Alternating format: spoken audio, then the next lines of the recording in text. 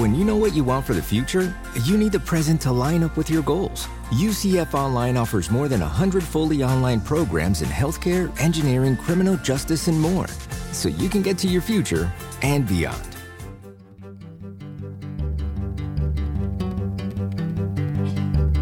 From the University of Central Florida's Center for Distributed Learning and the University of Louisville's Delphi Center for Teaching and Learning, I am Tom Cavanaugh. And I am Kelvin Thompson. And you are listening to Topcast, the Teaching Online podcast. Hello, Kelvin. Hello, Tom. How are you this fine day? Good. I got a powerful thirst, so I made myself a cup of joe. I have a non-thematically selected cup of coffee. Actually, it may be thematically. Oh, do tell. Now that I mentioned it, yeah. Do tell. So it is... loosely, thematically, it is a cup of Donut House decaf. Donut House decaf. You think you got it? I think I can see some things there, especially if you tell me that did that come out of like a little pod personal brewing system? It did. Behind me is my Keurig that I just made it in. Yes.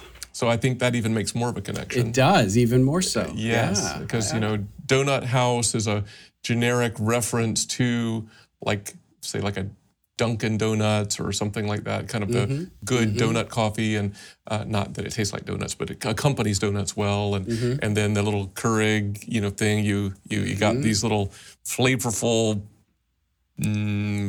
individual apportioned kind of things, and you can distribute those out. I even have, although it's not with me now, I have one at home, but I have a reusable Keurig that you can put ground coffee in, which I have used on occasion. That's right. That will extend it even further. It will. That's I like. I almost don't want to talk about mine now. That would be good. But I will say that I'm since we're recording in the morning, not that our listeners would know the difference, but I'm finishing the last little bit of my morning coffee, which happens to be a single origin Honduras from another local Louisville roaster called Fontes. As I continue to learn the new to me area here, some faculty member recommended this place, and I went. It's lovely. It's great location, big old roaster, and they have lots of, you can buy beans and all that. But same day that I was there for the first time, I was at some other these are not the places I frequent, but I was in some kind of gourmet pasta market place, and I saw that they had bags of coffee, and I went over and I looked at it, and I thought, this looks awfully familiar, and I looked on the back down in the fine print, and indeed it came from this same place, Fontes, and turns out they do sort of a private label roasting for a whole host of restaurants and markets and so forth all over the area, in addition to their own roasting. So I thought that was kind of appropriate for the topic here as well, repurposing things a bit. Yeah. All right, cool. Do you want to explain what the theme is, or shall I? Why don't you do it and then get on into the introduction of our interviewee? Sure. Okay, so we are talking about kind of pedagogical reusability. Even the old term that we don't hear quite so often, but the kind of reusable learning objects concept, and how that can be really effective in the world of e-learning. And so, as you allude, we did have someone who is a bit of an expert in this area. And Kelvin, you recently interviewed Dr. Kathy Gosser, who is one of your brand spanking new colleagues at the University of Louisville. Dr. Gosser is in her second career at U of L, where she is currently the YUM, ! Assistant Professor of Franchise Management and Director of the YUM Center for Franchise Excellence. Previously, she spent 35 years with Yum Brands. And so Yum is a thing, if you're not familiar with it. Yum is formerly KFC, which was formerly Kentucky Fried Chicken, but it also includes, I believe, Taco Bell and Pizza Hut. It's those kind of, restaurant franchisees. And she retired from there as Director of Learning and Organizational Development and Chair of the KFC Foundation. I thought it was a really, kind of interesting selection to talk to her about this, and a great choice. Is there anything you want to say about the interview before we kind of jump into it? I'll say redundantly what will be obvious in mere moments, that Kathy's great. She is such just a great creative thinker. It's apparent that she's well chosen for this topic because she just lives this. So maybe we'll talk more on the back end. Great. So through the magic of podcast time travel, here is your interview with Dr. Kathy Gosser. Hi, Kathy. So great to have you on Topcast today. Well, thanks for having me. Appreciate it. So we were recently having a conversation in your office, as I recall, and you were showing me various aspects of your teaching practice. And as any reasonable person would be, I was delighted by what I saw. And I just remember commenting to you that it's interesting to me that it seems like you embody a principle that I am guessing comes from your background in franchising. And it struck me as like develop once, reuse many times seemed to be the principle. Was that explicit with you? I mean, do we intentionally go out that way in your work? Actually, what you're talking about is what I consider repurposing content. Mm-hmm. So when I create content, whether that is a podcast, a course, an e-learning course, I like to think, are there multiple ways to use it? Mm-hmm. So could I use it in another class? Could I use it on the website as a learning type of content item? But how else could I use this? Mm-hmm. So it does come from franchising, because if you think about it, a franchise is a business model that can be picked up and replicated. So if we take our content, how can we replicate it in different formats? So we have content at the graduate, undergraduate, and executive ed levels, all on franchise management. And we've taken the meat of it, if you will, and just rewrapped it and actually have obviously very high level activities and assignments at the graduate level, a little bit different at the undergraduate. And then, of course, in exec ed, you strip all that away. But the content is the content. So we have, in essence, refranchised our own information. Yeah, that's awesome. That's awesome. And maybe expand on that just a little bit for our listeners. So when you think about, the content, like you talked about the sort of the value add differentiation in the different contexts, but if you strip all that away and identify the thing that is common to the quote unquote content across all those contexts, what is that and what would that look like? And how is your process? So that's a good question. Actually, we use e-learning modules. So e-learning is used pervasively in the corporate world, and it's a very simple way to ensure that you get the key learning out. You can use the most recent relevant information, because sometimes, especially with a topic like franchising, textbooks become outdated the moment they're published. Mm-hmm. Other disciplines like accounting may be a little bit different, but when it comes to franchising, the world is always changing. So using e-learning allows us to revise the content continuously and make it very fresh. So I'll give you an example. In our graduate level program, we have 6 courses, and each course is 5 weeks long. It's an hour-and-a-half course, and all 6 of them make up the certificate, the graduate level certificate. Each course has 5 e-learning modules, 1 a week. And in there, you will find videos, TED Talks, articles, research theory at the graduate level, as well as writing and some interactive activities to keep it interesting. Mm-hmm. That's the main crux of the content. Then you build assignments all around that are at the graduate level. Well, you can take that same e-learning, strip all the assignments away, and teach people in executive education the same type of content. You just wrap it differently. Mm-hmm. So that's what I'm talking about. No, that's awesome. And it reminds me of there was a sort of, I don't know if trendy is quite the right descriptor, but some years ago in our field, learning objects as a concept were all the rage, and reusability and so forth. Now, I'd say those principles are rather timeless, as you have already illustrated, but there was quite a lot said and discussed about that. And I recall Wayne Hodgins from Autodesk making some comments about this, that as contextualization increases, reusability decreases.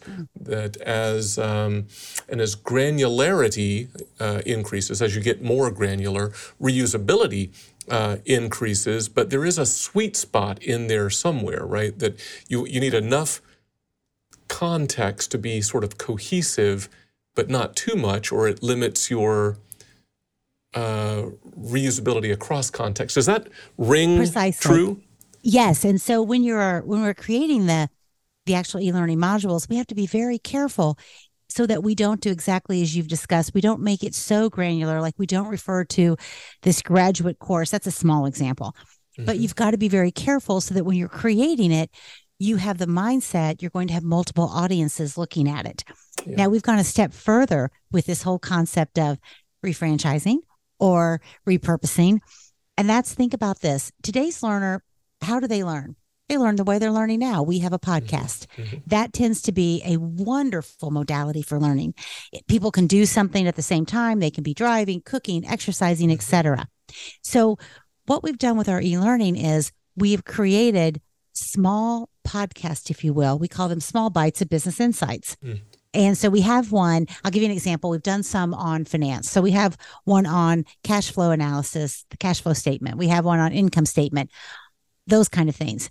Those are tucked in the e-learning. And then we also publish them on our website. If anyone wants to use them, like a corporation could say, hey, we want to teach a group of our team members more about cash flow, and they could listen to it. And we have it on the podcast providers so that anyone can use it. That is a perfect example of repurposing. So even the podcast, like these podcasts could be put into e-learning to emphasize a point. So there are so many ways to do that with learning objects, which I would consider a podcast, that definitely you can do the same thing. That's right. No, I think that's excellent. And clearly you live and breathe this every day. And so I know you think this way, so I'm just going to ask you to comment a little bit on how do you see then we'll say the value add of the various contexts, whether that's audience A or audience purpose B or whatever, especially if you've so broadly shared those individual assets or objects, then I am assuming that you don't see the value add in just those content elements. You're seeing the value add somewhere else in the context. Oh, absolutely. The value add is the wraparound. So if you think about, I'll give you an example. So if I'm talking about how do you fund a franchise, that's a whole course, right? As we talk about different funding models, how you go about it, all the financials. At the graduate level, I would have the basic content, but I would add in, like I've done a podcast with a couple of private equity firm CEOs who are brilliant. I would add that in with a very complex assignment around it, having them do more research to really unpack all about private equity. At the professional level, I'll just say, hey, here is what it's about. And if you want more, you could listen to this podcast, but it's not a requirement. At the undergraduate level, I would probably have them go explore funding options, and you could listen to this if you want. So just the exercises, the whole wraparound changes. And actually, that's the fun part. If you're a creative instructional designer or curriculum designer, that's where it gets fun, because you've got this great content. And then how can I make it come alive for my students? How can I make them think critically, do more research if needed or not? Again, the professional education, they're not going to want to write a big paper. I can't see anyone signing up for that when they want to get the education itself. So just understanding who the audience is drives the context. And also, of course, we also have our AACSB accreditation, et cetera, that drives the context. But having those things in mind really does help. Yeah. How much of that was trial and error for you? How much was that, you think, just practical experience and life experience and academic experience kind of all coalescing. And how much of that was some other kind of influence, like the accreditation standards? So the standards are one. I will tell you, I have a wonderful partner who helped create the initial graduate level program, and that was Dr. Denise Cumberland. And she just won a huge award from the university for being a distinguished teacher. So that's pretty incredible. But she and I think when you have a partner who has the same thought process and you can work together on something. So the two of us took our experience in academia as well as our experience in the real world, as well as just our love of teaching and pedagogy. And our pedagogy is very similar in that it's about how do you involve the student? How do you apply? How do you get on the higher end of Bloom's taxonomy? So that's what we really drive. And so working together, I think, was really the key. Having someone to bat around. And, we didn't win on everything, Kelvin. Like, I tried to use a wiki in a class with a Blackboard. God bless those people that can manage that one. That I could not manage the whole wiki concept very well. Now, a lot of other things I can handle, but that one I couldn't. So when you say trial and error, yes. Sometimes group projects don't work in an online asynchronous environment. So we've had a couple of group projects we've had to pivot. So, but I think that's what it's about. I think we as educators owe it to our students and our practice to continue to evolve based on the feedback or the performance that we see. That's awesome. And you've started going where I was going to ask you about next a little bit. We've talked about content. We've talked about context a bit. And in the sense of addressing different contexts, you've talked about expanding certain content or conceptual elements. But I was going to ask you about the role of interaction with yourself as an instructor or with other learners and assessment. So in addition to content, the interaction and the assessment, how do those flow differently in those different contexts? They do flow differently. And I am always learning. Always. I actually just took a 3-week course that you offered here at the University of Louisville that was very helpful and helped me think differently. So I think, first of all, as educators, we have to continue to learn and listen and grab best practices, because engaging your students, that's really the key, no matter what level you're at. So there are a couple things you can do. And online asynchronous definitely is the most difficult because you don't have, obviously, that face-to-face interaction. And you can do a few things. I think discussion boards are fine, but they become a little overused. So you got to have a couple just because it seems to be the one tool we have, but it shouldn't be the only tool. Nowadays, there are so many technological advances and so many programs that really don't cost anything. You can do things. One of the things that's been a big hit at the undergraduate level is I will host an optional, but I will also tape it, synchronous session, a Kahoot session, if you will, where I will do a review of a midterm. They love it, but they'll watch it. I mean, they will actually go back and watch it because I track that. I'm like, who's going to watch a Kahoot? Well, guess what? They do. I also always, in the beginning of the courses, host an optional orientation. They can come on and meet with me if they want, but I record it because, again, I understand we're online asynchronous. So, but I think that orientation gives some of them a chance to talk to me, get to know me, and then they can ask their questions. But then I show them how to navigate Blackboard because it can be very overwhelming for people if they've not taken an online asynchronous course. And then they can also see, I'm serious that I want to help them if they have questions. Now, I have tried happy hours. A friend of mine does a great job, Bob Hasladen, with the distilled spirits. He has virtual happy hours. And so I've tried a couple of those. Honestly, I've had a table for 2, but I'm going to try it again. It's like, let's see if we can get more on. I think that's important. Regular announcements, calling out people's names. I do a Flipgrid introduction so that we can all see each other. The only thing, Flipgrid doesn't integrate with Blackboard, but it does allow me to see my students. And when you can see their face, it helps. And I kick it off with an introduction of myself so they can take a look at it there. And I think using the tools that we have and just, it can be a lot of work, but when you care, it's worth it because you want those students to connect. The other thing Blackboard does, or any learning management system, is it lets you show if somebody hasn't engaged, and it shows you their last engagement time. Really paying attention to that is important to me. And I will send out individual emails if they've not engaged, like within the first week by Thursday or Friday, they'll hear from me. And it's typically, hey, are you having any trouble logging on? Is there anything I can do to help you? just because you don't know. They could be. But I think that takes a lot of time, but it's worth it. And that's at all levels, actually. Mm-hmm. I think you've made a great case for continuous improvement, right? In addition to this repurposing, yes. I think that's been a clear theme in your remarks. As we begin to wrap up, I wonder, I've heard you mention a number of different tools or practices or media types and so forth. And I just wonder, as we begin to wrap up, how do you make your choices about what to pursue and draw in versus what not to? Okay, that's a great way to wrap up because there are so many tools. The hardest part is what do you choose?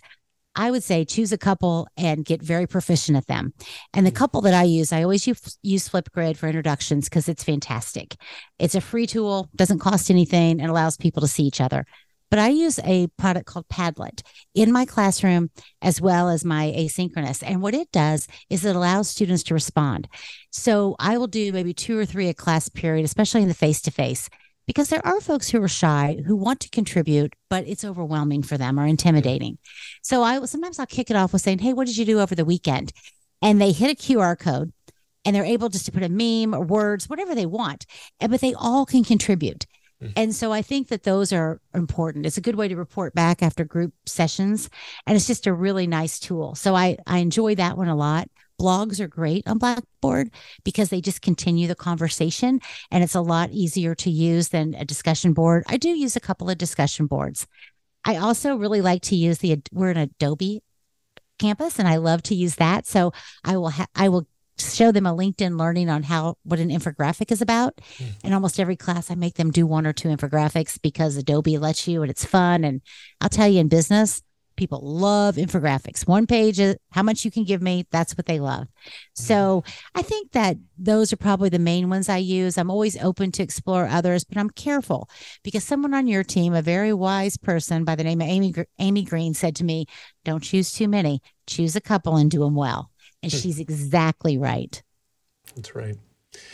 Well, it's been a delight, as it always is, speaking with you today, Kathy. I'm just so delighted that you would join us on Topcast and let us disseminate some of your good practice and wisdom to a larger non-U of L audience.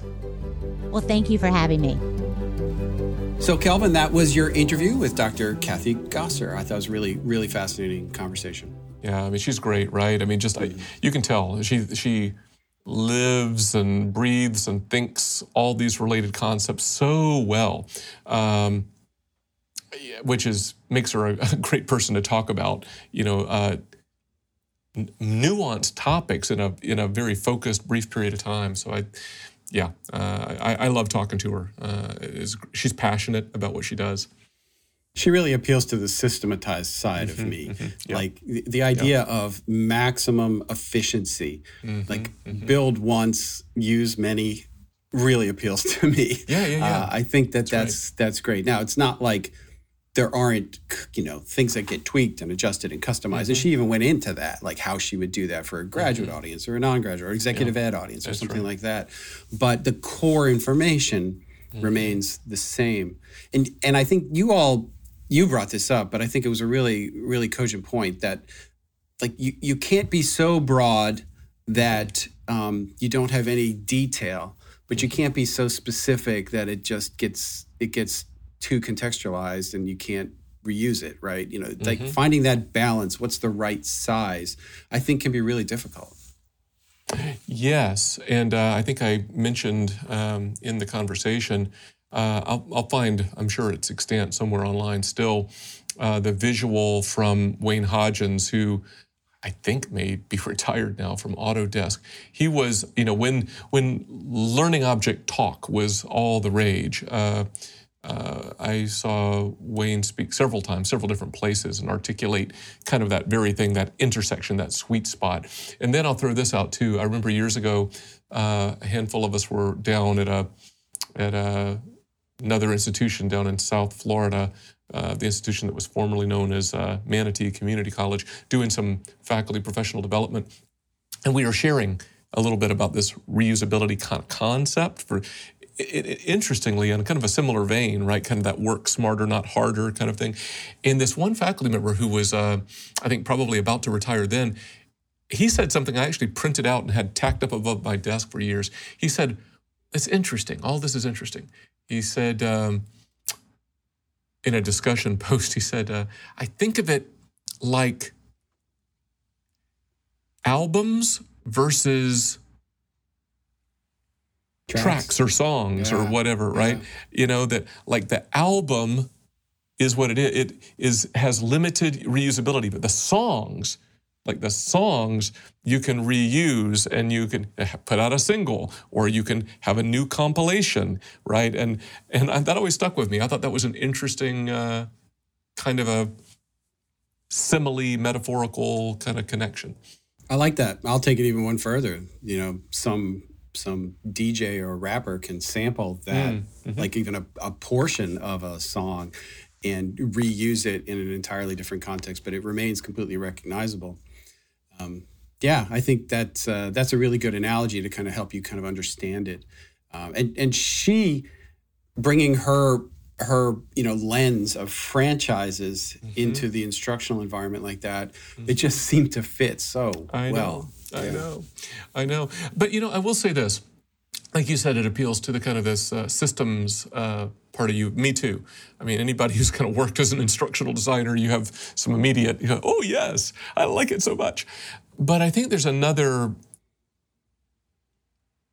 viewpoint, perspective, thread where maybe some of us or parts of some of us resist this a bit, right? Like you almost want, if you're approaching teaching as like an art or a craft, it's almost you want to start from a metaphorical clean slate each time and quite literally reinvent the wheel and be very thoughtful about, handcrafting every single thing. And I get why one would be drawn that way. I really do, right? And it's very human and it's very artful and it draws on expertise. But I think it's a false dichotomy to say that it's one or the other, like quality is in opposition to systematizing or reusability, right? I think there is a sweet spot there too. Yeah, I think that's true. But, it does appeal to the kind of the scale issue that we have to contend with at large institutions, and kind of a bespoke, customized, artisanal online learning works in some places, but not at a big production shop, kind of like we have. I think it's a lot harder to do that.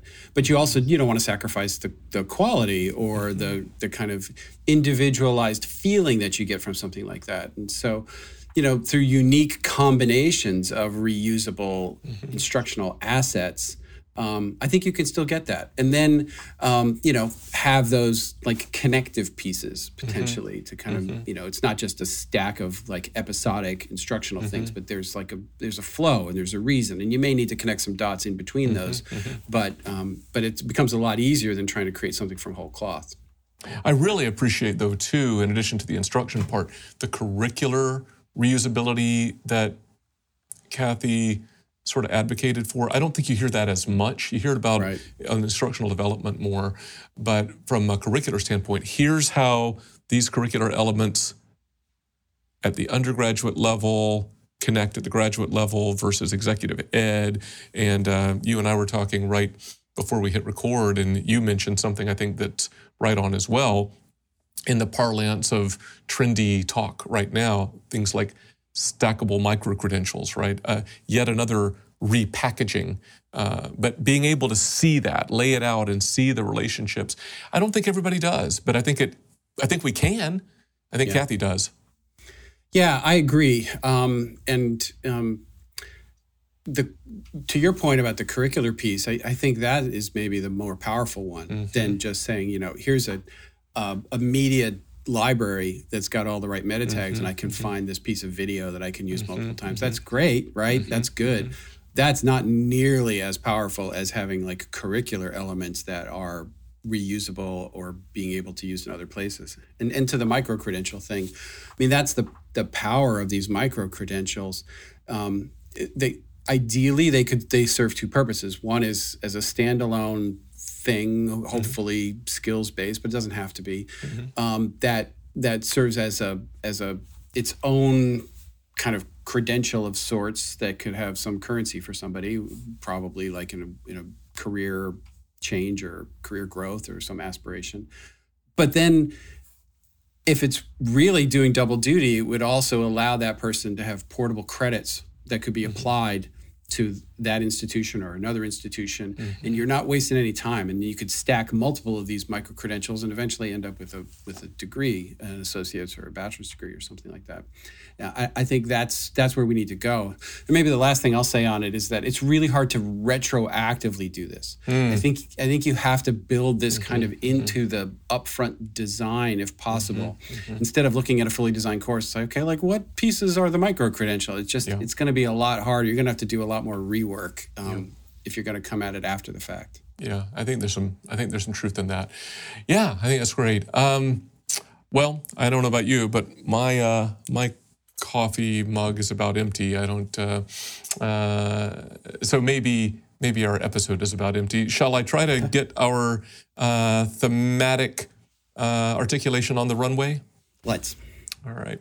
So maybe by way of summation, we might say that online design and teaching in particular lend themselves to thinking about scale and efficiency and identifying opportunities for reuse and repurposing is one way for individual faculty and instructional designers of working smarter, not harder. Work smarter, not harder. That's my goal every day. All right, cool. So with that, my coffee's empty too. Until next time, for Topcast, I'm Tom. I'm Kelvin. See ya.